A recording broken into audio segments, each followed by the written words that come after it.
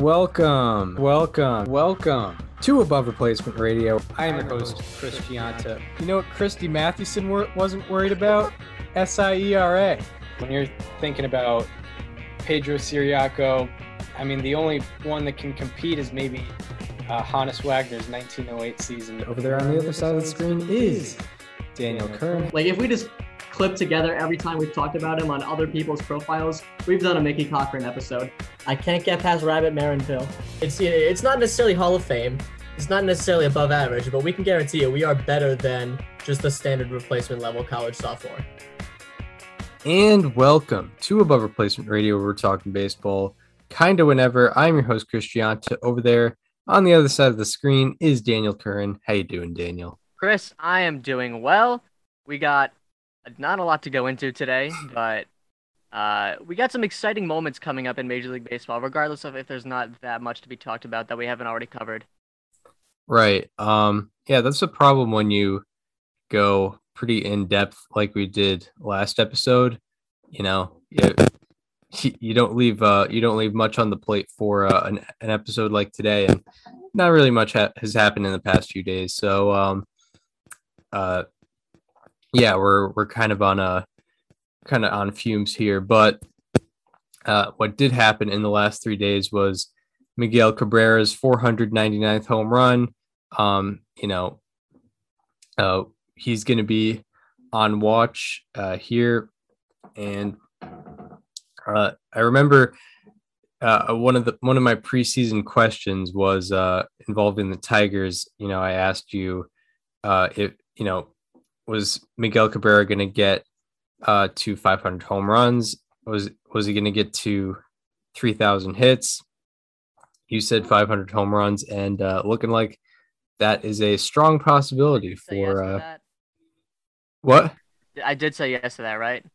Yeah, well, I said he's a certain amount away from 500 home runs, a certain amount away from 3,000 hits, and I said, will he get both, one or neither? And you said he would get the 500 home runs, and it's looking like that is going to be the case, unless he hits like 350 for the rest of the year. But I mean, yeah, history is upon us. It's cool. It's cool to see.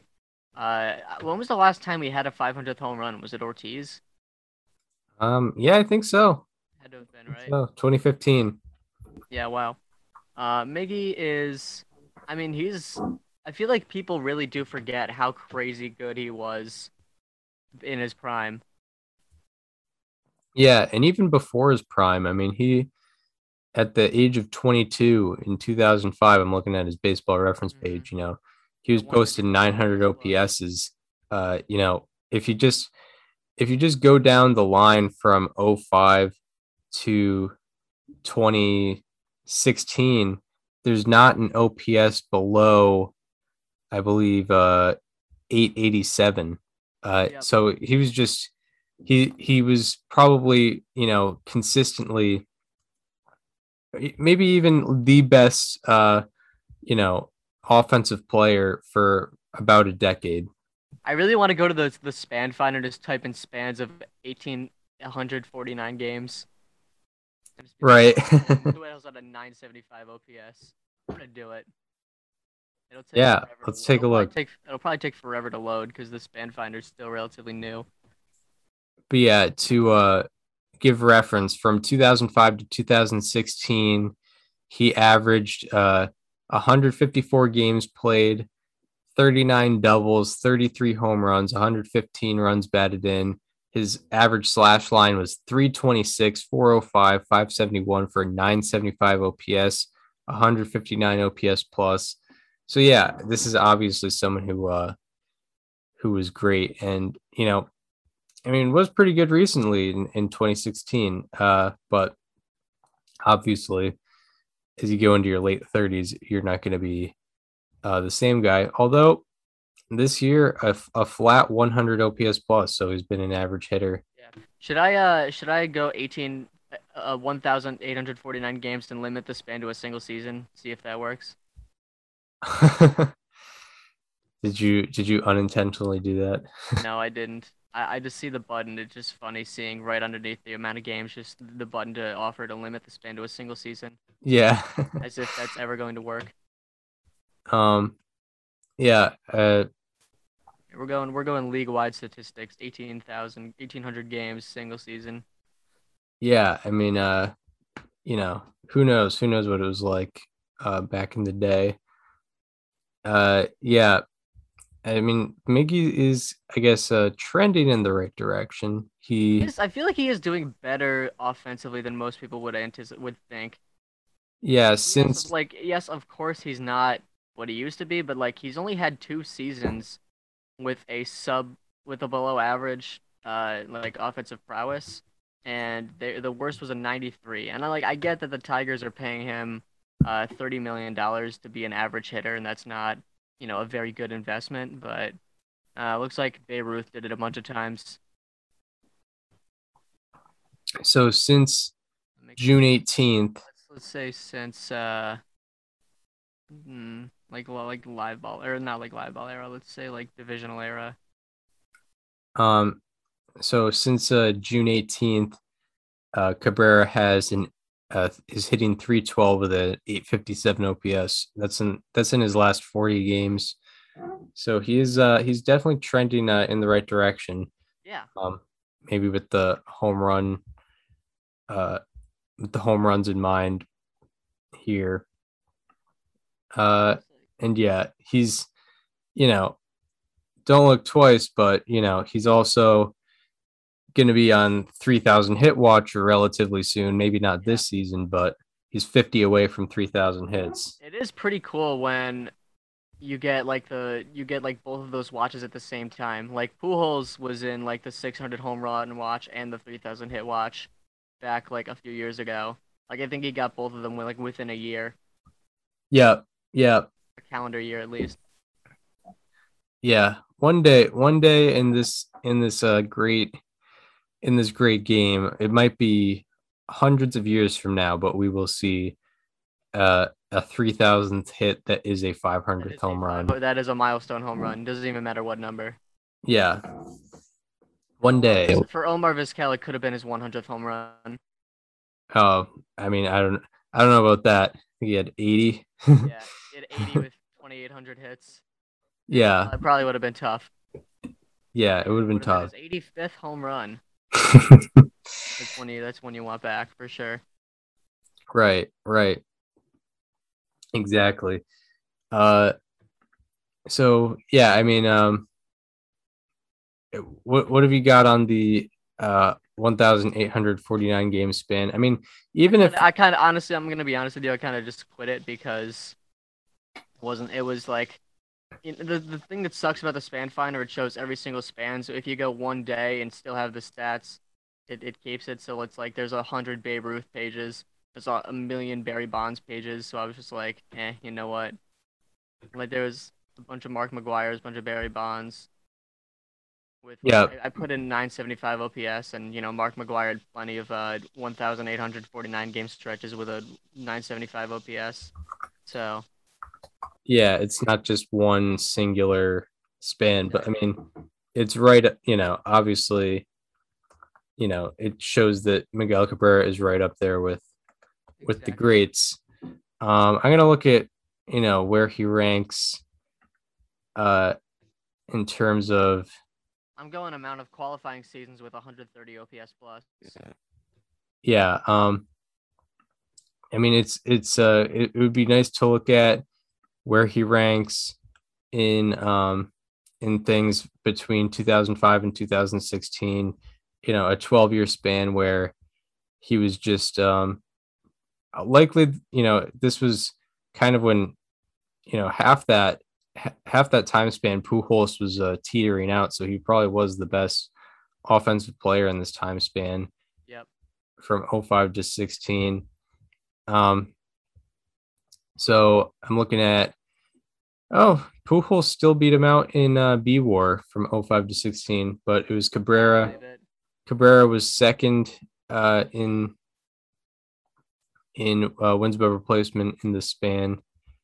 But if you condense it to like 2010 to 2013 was pretty unreal. He won 2 MVPs in that span.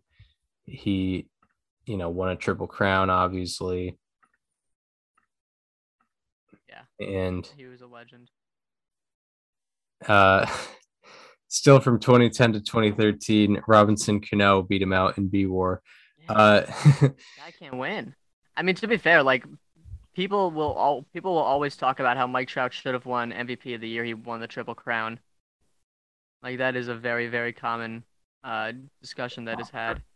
Yeah, and I probably like in hindsight, at the time I was 11, so I thought, obviously average home runs, RBIs is the winner here, but in hindsight, I do think Mike Trout should have had that based on the amount he was able to do on the base paths. But this isn't something where I'm gonna talk bad about Miguel Cabrera. Never. Because we're talking about his 500th home run happening. Cabrera did lead in F-WAR from 2010 to 2013. And what else did he lead in? I'm looking at Fangraphs. I got a stat for you right here. Miguel Cabrera is one of 26 players all time to have at least 10 qualifying seasons with 150 OPS plus. And among those 26 players, only 3 of them are not in the Hall of Fame. They are Miguel Cabrera, Albert Pujols, and Barry Bonds. Yeah. So, I mean, it doesn't take that stat for you to know that Miguel Cabrera is going to be a Hall of Famer. We already knew that, but that just puts it in perspective, the kind of people he's with. The other people that have exactly 10 qualifying seasons are Pujols, Mike Schmidt, Jimmy Fox, Ed Delahanty, and Cap Anson. Wow. Yeah. Yeah, he was he's been historically a killer on the offensive side of things. I'm looking at where he led from 2010 to 2013. It's pretty much everything. He led in F-WAR, he led in home runs, he led in RBI, average, slugging. He also led in hits. He led in runs scored. He led in everything in that 4-year span, and I bet if you expanded it a little bit, he would lead in a lot of things as well. And yeah, I mean, a lot of these milestones are just celebrations of careers being had. Exactly. Yeah. I mean, it's pretty cool when you see people get into this stage of their career where it's 3,000 hit watch, 500 home run watch. It happens once every maybe 5 years or so, but it's very awesome to see. Yeah, it is. And not every 500 home run season or 500 home run thing can happen during an MVP year like Alex Rodriguez or Barry Bonds. It's not going to happen that way. Rodriguez didn't. I guess yeah, he did, but I mean, 07, yeah. Thinking 600th home run or 3,000th hit. Yeah. But didn't A-Rod hit like his 600th and his 500th on the same day? A-Rod? Yeah. I'm pretty sure. Oh, on the same day. Of the year, not obviously. Yeah, he hit 100 home runs in one day. Yeah. I'm not sure. I forget. Let me look this up. Yeah, it might have been something. I swear to God, this is correct. So he hit his 500th home run on August 4th, 2007. Yep, and he was like the youngest player to get that. Yeah. His 600th home run was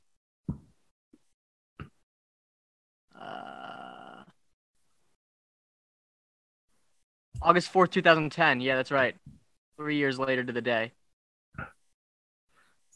Yeah. Oh, yeah. So pretty interesting there. I'm looking at where and who Miguel Cabrera's 500th home run could be off of today at 4:00.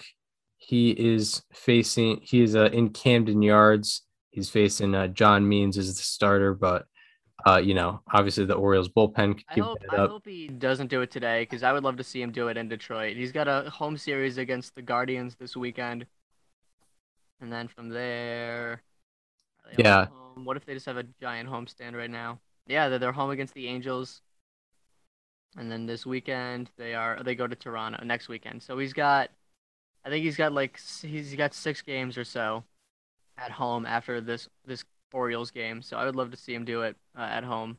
I think that'd be cool. yeah, yeah, of course. But you could pull a Manny Ramirez and get your 500th home run at Camden. Uh, you could you could do that. I wonder what ticket prices are like for Tigers like home games right now. They must be. No, they're not that bad actually. For $29, you can have the chance of seeing Miguel Cabrera's 500th home run in person.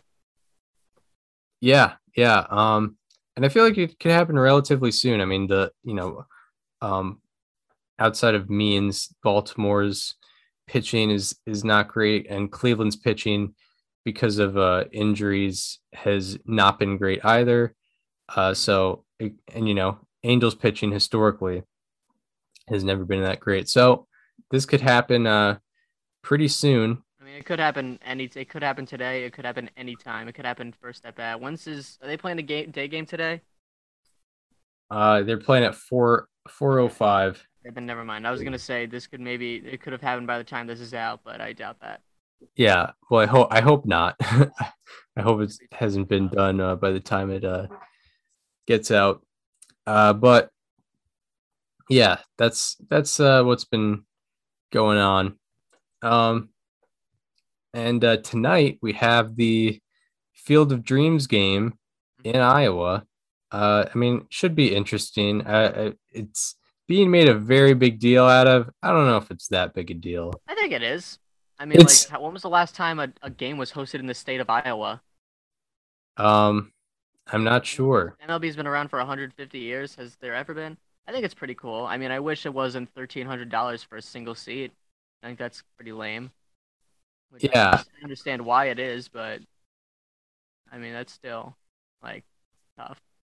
yeah. How many people in Iowa are going to be Well, people able are to? flying. I mean, people are coming from all over, I'm assuming. Yeah, yeah. All all based on this movie. Yeah. Which I guess is cool. It's grown a cult following, obviously, but um, I mean, it's interesting. The scenery is amazing. It looks very aesthetically pleasing. Yeah, I mean, I'm wondering. Yeah, and I forget what the dimensions are on this field. It's so I was gonna mention this. Andrew Heaney is the probable starter tonight for the Yankees, and he is like a legend of the xFIP. I think his home run to fly ball ratio this year is like 17%, which is well above average. And the field dimensions are very hitter friendly. I mean, I guess it's not that bad compared to Yankee Stadium, but it's 335 down the lines, 380 to the alleys, and then 400 to center. Oh, 335 down the line. I mean, for some reason It's standard. I think beforehand, I think they were talking about the dimensions of the actual field, but they didn't realize they were building a separate field. yeah, right, The right. actual Field of Dreams is like 300 down the lines. Like, there's no way you could have a Major League Baseball game there. Yeah, definitely not, especially with like low fencing. You It's can still it's still hitter friendly though. Yeah, I mean, yeah, there's not really much of a fence, but I mean, yeah, that's pretty like three. I'm trying to think. I mean, whenever I think of the like standard dimensions, I think of Rogers Center, which is 328 down the lines and 400 to dead center. But I guess that's considered a But it's little also hitter has a little friendly. bit of a taller wall there too. Yeah, I guess. Um, what what are your kind of thoughts on the Field of Dreams thing? Yeah, I think it'll be cool as like it's a once a year thing. I'm assuming they're doing this going forward. I don't know if it's been announced, but I mean, I think it's gonna be fun to watch. Like it's the first time it's happening. Lance Lynn's gonna be on the mound for it. Um, yeah, I mean, I don't know. I think it's gonna be fun to watch. yeah, There's not much really else to it. Yeah, it'll be fun to watch. I'm not gonna be I'm not gonna be at home for it. So um yeah, I'm going to a Patriots preseason game tonight. So Right. pretty lit. We get to see Who are they playing? they're playing the Washington football team. Oh yeah. Only reason, I mean, it's the first time to be excited about a Patriots preseason game. First time to be Your excited lifetime. for a while because there's actually a quarterback. Uh, Jersey. there's a quarterback battle going on, so that's going to be fun. Um, if there wasn't, I wouldn't be that excited. And it's going to be crazy hot tonight, so only reason to go is to watch this quarterback battle. But anyway, I will probably watch a replay of it at some point. Yeah. Yeah, it'll be interesting, a nostalgia for people who were present when the movie came out. It'll, be a real full circle thing. I remember, it was going around social media. Kevin Costner was there walking around the field. That was pretty cool. That was awesome. Like there was a video of him like coming out of the cornfield and like walking onto the field playing catch. That was awesome. Yeah, so I'm assuming this is going to be every year they do this, and that'll be Oh my God! Hold on, we got some breaking news. finally. Chris Davis of the Orioles has announced his retirement. Oh wow! Wow. All right, we got something to talk about here. 13 minutes ago, the Orioles posted a statement saying, After an extended time dealing with my injury and recent hip surgery, I informed the Orioles about my decision to retire effective today. I want to thank the Orioles partnership group led by the Angelos family, the Orioles organization, my teammates and coaches, the University of Maryland Children's Hospital with whom I continue to be involved following my retirement, and of course, Birdland. Thank you for the many memories that I will cherish forever. Sincerely, CD. Wow. That's so he was just for Bob Nightingale just tweeted this out. He was in the 6th year of his 7-year contract. Does this mean that this means that he's leaving the money on the table, right?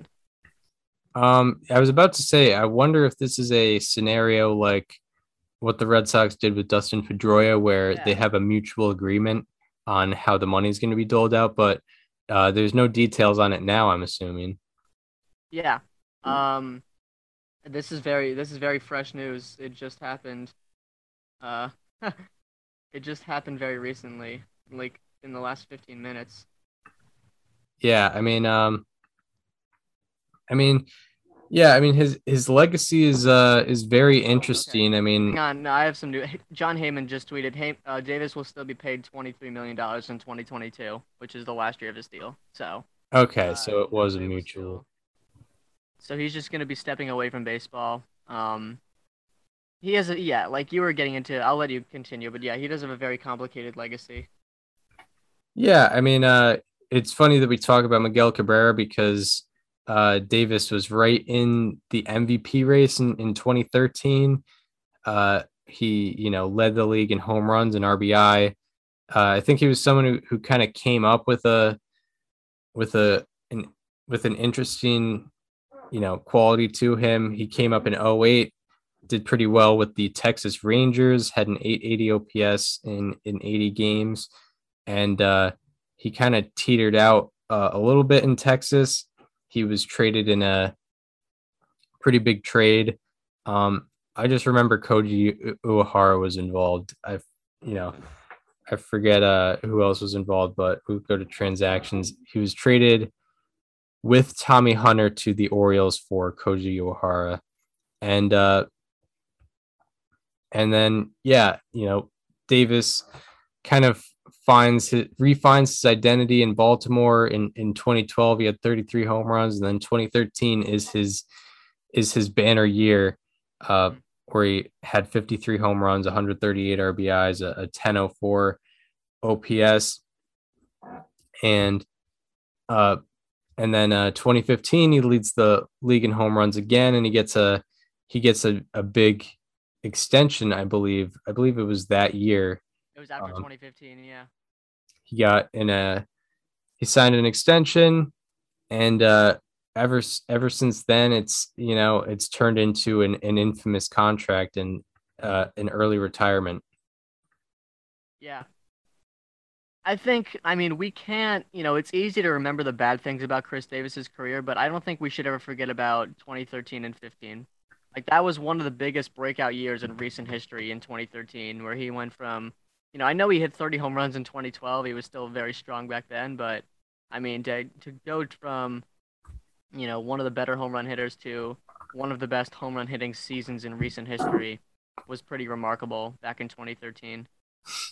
Yeah, yeah, it was a great story. I mean, everyone everyone would talk about how the Rangers like got fleeced because of how great Chris Davis was doing, and how he just had a how he was just having a great season. And you know, it's funny because in 2015, that's when Statcast started. You can look at his Statcast numbers from that time. He had a 17.3% barrel rate that year in 2015. Things were looking very good in terms of him being able to hit the ball. Like, yeah, 2015, he was 95th percentile in average exit velocity, 94th percentile in hard hit percentage, 98th percentile in expected WOBA, 100th percentile in barrel rate, 98th percentile in expected slugging. He looked to be one of the best power hitters in all of baseball for a short period of time. Yeah.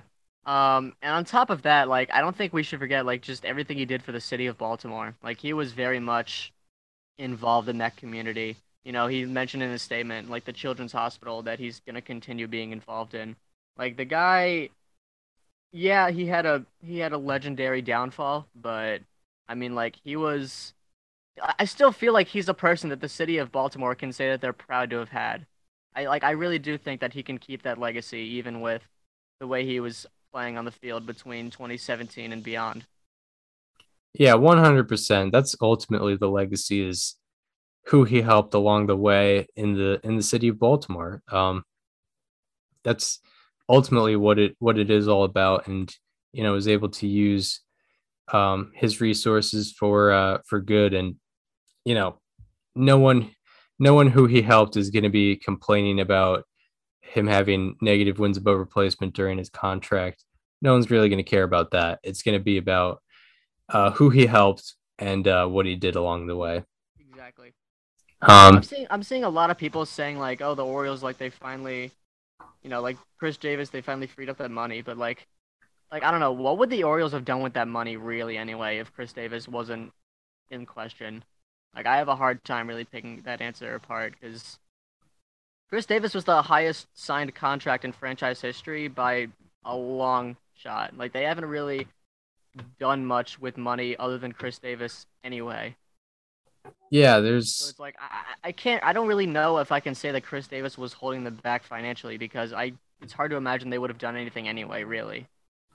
yeah, there's no way that the reason the Orioles aren't spending isn't because Chris Davis is holding them back. It's because they're rebuilding Yeah. and they don't want. There's no reason to spend money right now. But even like let's say in 2017, like they were competitive, quote unquote. That was the second year of Davis's contract, and they went out and spent big at the deadline to get Jeremy Hellickson, and that was it. Yeah, like Like this team, like they didn't really do much to build around him anyway. Like Adam Jones was, he was there, but certainly, but he was, past his prime. Like Nick Markakis was gone already. Like there was not, they didn't really, if Chris Davis was the guy they were willing to build around, they didn't build around him. yeah, they didn't they didn't solve. They didn't like the entire time they needed starting pitching, and they never really bothered to expand upon their rotation. So, well, I guess they did get the the modern day Nolan Ryan with Jeremy Hellickson, but that's all they really were able to do. They Um, banked on like Kevin Gosman and Chris Tillman and Wei Chen like being able to be aces at the top of their rotation. That just never happened. Same with Dylan Bundy. They hoped he would work out. He didn't. yeah, They, it's really a question of like what their pitching development is, but that's another conversation to be had. Yeah, they just could never really get it going. I'm assuming 2013. I would assume that's the franchise record for like home runs in a season. Eddie Murray. Nah, I think Eddie Murray would be the guy who'd challenge that, right? Probably. I would assume so. I guess I can check. I don't think Eddie Murray got to 53, and Frank Robinson certainly didn't. Frank Robinson got to Brooks Robinson for 49. sure didn't die there. Who? Brooks Robinson. Yeah, neither did Jim Palmer. Yeah, no. Surprising. Or Cal Ripken Jr. Leaders, top 10 single season batting. Let's see. Yeah, let's take. Yep, Chris Davis, the franchise record, 53. Yeah, franchise record for single season for home runs in a single season. I wonder if he has 1 and 2. He has 1 and 4. Okay. It goes Chris Davis, Brady Anderson, Frank Robinson, Chris Davis. I have Mark Trumbo tied as well. How could I forget the legendary 50 home run season of Brady Anderson? I mean, yeah, I mean, lots of people would forget, and obviously the single season RBI record in Orioles franchise history belongs to Ken Williams of 1922, the first 30-30 season. Yeah. I mean, I wrote about that a bunch of time ago. That was the first article I ever wrote for my first website that I was at. But yeah, that's what Chris Davis will be remembered for. 53 home runs, franchise record, and it's going to be. I don't know. I mean, like in Baltimore, I think in Baltimore, he'd maybe be remembered as that. But like from a national baseball standpoint, like people aren't going to think of Chris Davis and remember 2013 and 15. As sad as it sounds, that just isn't going to be the case, unfortunately. But yeah, it'll be the most positive. Let's not forget. Yeah, it'll be the most positive thing he'll be remembered for. Yeah. I wonder if he was like ever nominated for like a Roberto Clemente award. Yeah, I think is each franchise required to nominate someone for that award? Yeah. Because I knew they do that. They did that with the Walter Payton Man of the Year award. Very football heavy episode, by the way. Yeah. Just casually mention NFL. We'll just I'll start with 2013 and then go because I feel like he had to have been nominated. I mean, yeah, at least by the Orioles. That had to be a thing.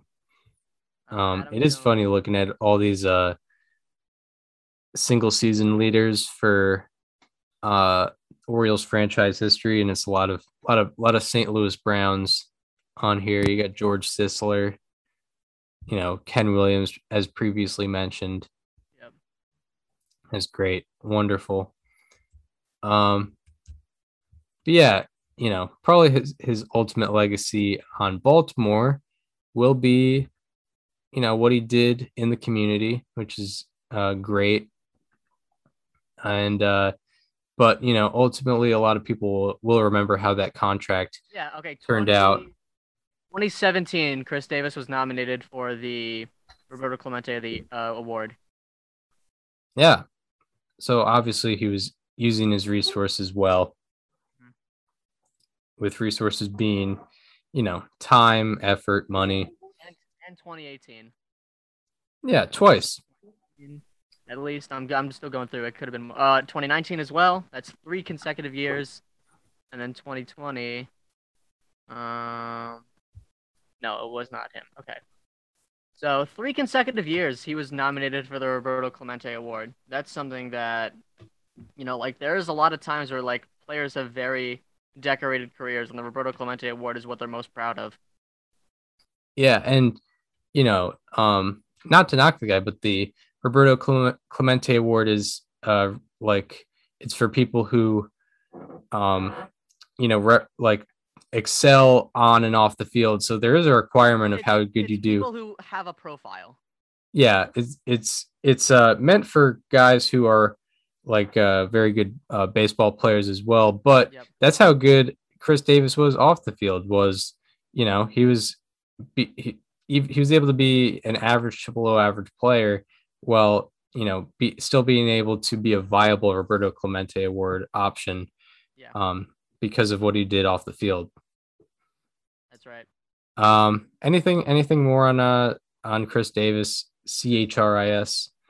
This is I feel like this is one of the first signs that I'm getting old, because I mean, when I started coming up as a baseball fan, the first year that I really paid attention nationally was 2013, and my introduction to baseball was the idea that Chris Davis was the best home run hitter in the game, and now he's out of the game. So, I've been here a while, I guess. Right. Yeah. Exactly. Yeah, it does kind of feel that way a little bit. I guess that brings us to our players to highlight. I'm specifically. Do we not want to get into the Field of Dreams game anymore? Did we say everything there? I think we did. Okay, because I kind of had to abruptly end that. Yeah. So that does it. We will now do our players to highlight. And now for our Thursday, August 12th, 2021 edition of How about that? Who do you have for us today? Today I am crossing a team off the list where there's only 2 remaining, and very rarely in these How About That's at this stage of the season do we actually look at people through what they've done the entire season. We really usually just do trends, but I'm doing it today. I'm looking at Jonathan Loaisiga of the New York Yankees, a relief pitcher who is tied for the lead in F4 this season among AL relief pitchers. He has 1.8 wins above replacement. Only Craig Kimbrell has more. He's obviously been in the NL for a majority of the season. Loaisiga has also been scoreless in 27 of his last 30 appearances. The only problem is that he's allowed 4 runs in 2 of those 3 appearances where he's allowed runs. But 90% of the time, he comes out there and gives you what you need. Among the 25 relief pitchers who have thrown at least 50 innings this season, Loaisiga's 0.32 home runs per 9 is second in the majors. And also this season, he is 96th percentile in exit velocity, 99th percentile in hard hit percentage, 98th percentile in expected WOBA and expected ERA, 92nd percentile in expected batting average, 98th percentile expected slugging, 96th percentile in barrel percentage, 86th percentile in walk percentage, 98th percentile chase rate, 99th percentile fastball velocity. He has been elite from a baseball savant standpoint. And one of the interesting things about him is that his sinker usage is up 30% from where it was in 2020. He's turned himself into a sinker ball pitcher this year. And ironically, the statistics on his sinker show that he's actually been getting unlucky. He has a 269 batting average against on the sinker with a 201 expected batting average. And he has a 311 slugging percentage against on the sinker with a 256 expected slugging. That 256 expected slugging is the 6th best out of the 147 pitchers to have at least 50 plate appearances and on a sinker. And all of his pitches have been excellent this year, except for his four-seam fastball, which he throws, I believe, 4% of the time. So if he just ditches that entirely and his luck balances out on his sinker, Jonathan Loaisiga can probably only get better from where he is right now. And I mean, we could be looking at legitimately a top 10, maybe even top 5 reliever in baseball. Should all that happen. Yeah, Jonathan Loaisiga. How about that? Yeah, he's been someone where it's been a change where a couple of years ago, if I saw Loaisiga was warming up in the bullpen, I was like, oh, the Yankees must be down by 4 or something. Now he's, kind of a leverage situations. Yeah, high leverage situation guy, someone where, if Chapman's on the IL right now, but you don't feel that uncomfortable because you got, someone like Loaisiga who can hold it down in the late innings. Exactly. Despite, a famous scenario I'm thinking of where he was not as effective. But what's one of those 3 out of his last 30 appearances? Yeah, it's after Domingo Germán's no-hitter. Yeah, but one appearance does not make a season, and that is obvious as that segment, as that, how about that signified.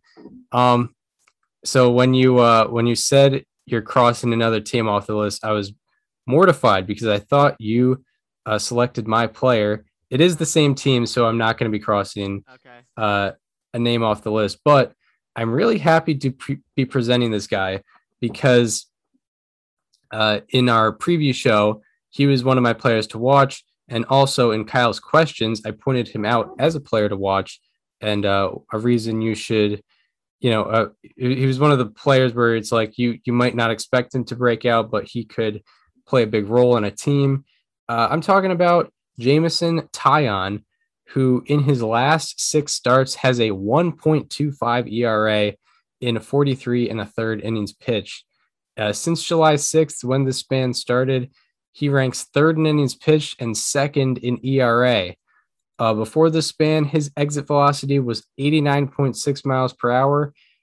His average exit velocity was 89.6 miles per hour. And in this span, his average exit velocity against is 86.4 miles per hour, 3.2 mile per hour difference, pretty big there. And also prior to the span, 12.7% of his batted balls against had a launch angle of 50 degrees or higher. 50 degrees or higher is MLB.com's definition of a pop-up, but it doesn't always translate on Baseball Savant because I think they factor in exit velocity for what a pop-up might be. But 12.7% of batted balls having a launch angle of 50 degrees or higher is pretty good nonetheless. But in this span, that has increased to 19.8% of his batted balls against being batted balls with a launch angle of 50 degrees or higher. So almost 1 out of 5 batted balls he gives up are just straight up pop-ups. Yeah, as a hitter, you never want a 50-degree launch angle or higher. That's almost never a hit. If it's a hit, it's because like it's a bunt single or it's like a shifted defense or a misplay. Like it's it's not a home run either.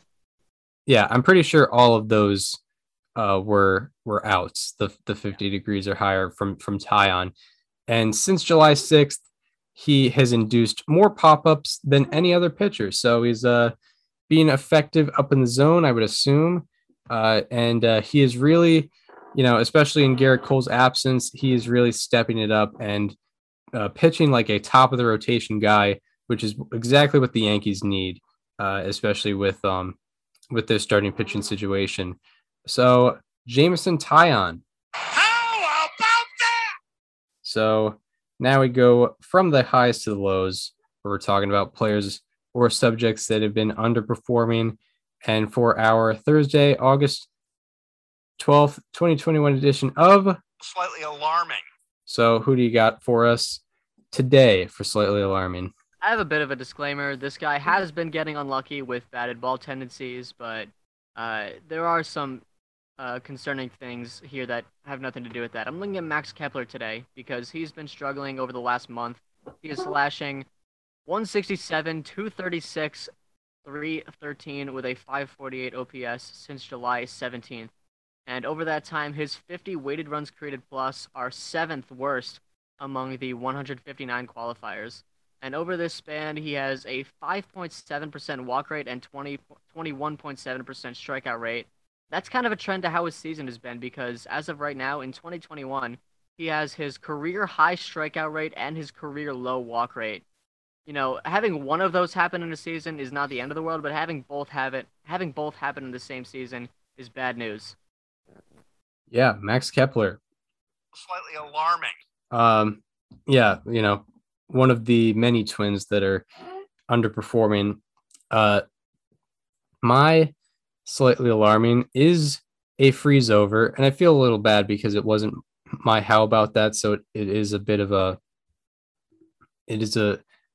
thing where I'm just gonna take the freeze over for myself. But Tommy Pham has not been doing too hot in his last 14 games. He is hitting 123 with a 377 OPS. Before the span, he's not even getting the walks in, is he? So yeah, I'm gonna get into it. Before the span, his strikeout rate was 21% and his walk rate was 15%. But in this span, his strikeout rate is 40%, while his walk rate is only 5%. So this is a very, very alarming. It's, is he not seeing the ball as well? Is he being deceived a little more? I don't know what's going into that, but that is a major difference. And before the span, his ground ball rate was 48%, but in the span, his ground ball rate is 67%. So, Tommy Pham, big difference from where he was a few weeks ago when he was highlighted as a how about that, but getting the freeze over treatment, getting a Slightly alarming.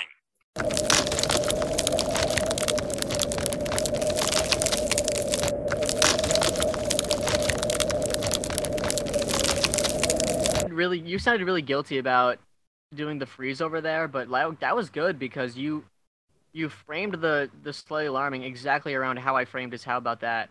Like when I talked about his how about that, I basically only mentioned his walks, and that's obviously something that he's been particularly struggling with over this slightly alarming. Yeah, I did watch the I did go back and watch wherever the how about that was. I was searching throughout the episodes to where it was. So yeah, that was a big difference. Is like Pham historically has been able to get on base via walk, and his walk rate is about a third of what in his last 14 games. His walk rate is about 1/3 of what it usually is, and his strikeout rate is almost doubled. So seeing the ball a little differently, it's been a rough stretch for him, and there's not a lot of spots. There's a lot of talent in that Padres lineup. So, I'm pretty sure he did not play yesterday. So, if he continues this, he might not be someone they rely on in the lineup. So that does it for players or subjects to highlight. Now we get into a preview of the weekend ahead. By the way, my bad on previews of the weekend ahead. Whenever there's a good Red Sox series, I'll just skip over it and not acknowledge it. I definitely should have acknowledged the Red Sox Rays series that was happening this past week. I think what happens, because I look at the preview of the weekend ahead on the MLB app, and Red Sox Rays is always the first series that pops up, but I'm always scrolling down and I never go back up to see it. So that's what goes on there. But in terms of series to watch this upcoming weekend, a lot of series are ending today, so not much really starting today. But I think probably one interesting series to watch where I think it might actually be bad news for a certain team. You have Mets Dodgers this upcoming weekend. You got a 3-gamer. It's going to be the Dodgers, who are a great team, versus the Mets, who have been slumping, but it will be at Citi Field. Friday, you have Tyler McGill versus Julio Urias. And then Saturday, you're going to have Taijuan Walker versus Walker Buehler, which are two very different, trending pitchers. Two very different trending pitchers. Yeah. If for reference on Walker Buehler, I mentioned Jameson Taillon is second in ERA in his last 6 starts. The only guy ahead of him is Walker Buehler. Sunday, you have, let's see, Max Scherzer versus TBD. And the series I'm kind of interested in is Phillies Reds, because, the Reds are a bit of a threat in the wild card, and the Phillies are trying to hold on to the NL East. Friday night, you actually have a pretty good pitching matchup that you're probably going to go over. Saturday, it's Castillo versus TBD. And Sunday, you have Gray versus TBD. So what are the day-by-day matchups you're looking at for this upcoming weekend? Sure. I would love to get into that. Well, let's look at Thursday first. The obvious game of the day is the Field of Dreams game. You have the aforementioned Andrew Heaney, the ex-FIP legend, versus Lance Lynn. You have Yu Darvish going tonight for the San Diego Padres. You have a pretty good matchup out in San Fran. Herman Marquez going up against Logan Webb. Logan Webb hasn't been getting too many innings in, but he's pitched very well nonetheless. Marco Gonzalez goes tonight for Seattle. He's been pitching a lot better lately. John Means goes tonight for the Baltimore Orioles in Miggy's possible 500th home run game. A pretty good matchup out in Chicago with Brandon Woodruff and Kyle Hendricks going against each other. You have Chris Bassett going for the A's. You have Ranger Suarez going for the Phillies, who in the finale against the Dodgers, Ranger Suarez, reliever who has a sub-1 ERA going as an opener today. And then you have Tanner Houck going for the Red Sox. He's the right-handed version of Chris Sale. Been very interesting, both of our players to watch. Marcus Stroman going for the Mets in Game 1 of the doubleheader. And then the matchup of the night comes at 9:38 Eastern Time. Jose Barrios versus Shohei Ohtani out in Anaheim. That's a good one. Barrios has been very good for the Blue Jays, and Ohtani is Ohtani. So then on Friday, you have Tyler Mahle going for the Reds up against Zach Wheeler of the Phillies, who is coming off a complete game shutout against the Mets. A one-hitter, I believe. You have my National League Cy Young, Jack Flaherty, coming off the IL. If he pitches a complete game shutout on a CC Sabathia 2008 pitching schedule with the Brewers, he's still in this, Chris. He could still win it. It might need to be a Old Hoss Radbourn pitching schedule. Yep. You have Zach Greinke going for the Astros. You have Austin Gomber going for the Rockies. Anthony DeSclafani going for the Giants. I'd say matchup of the night.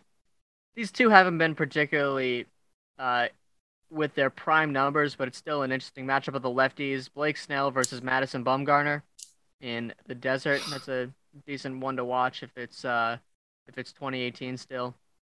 Yeah. On Saturday, you have the return of Chris Sale from Tommy John surgery. I believe it'll be his first time pitching in almost 2 years. Exactly. Yeah.